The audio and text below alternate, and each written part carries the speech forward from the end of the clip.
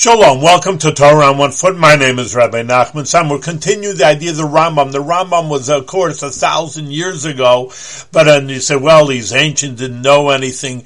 How much can he know? He didn't even know about computers. But it's not true that the Rambam's basic idea, philosophy of how the world runs and deeper ideas about how the world was created, that even a Nobel Prize winner like Richard Feynman said, well, this is what we learn is really basically what the Rambam says also. So really, even though it doesn't tell you how to fix your computer, but in any case, the Torah has everything and all wisdom in there. Obviously, it's up to us to extrapolate on it and make it relevant for us, but all wisdom, even the deepest science, not just humanity, the deepest science is contained in the Rambam's works.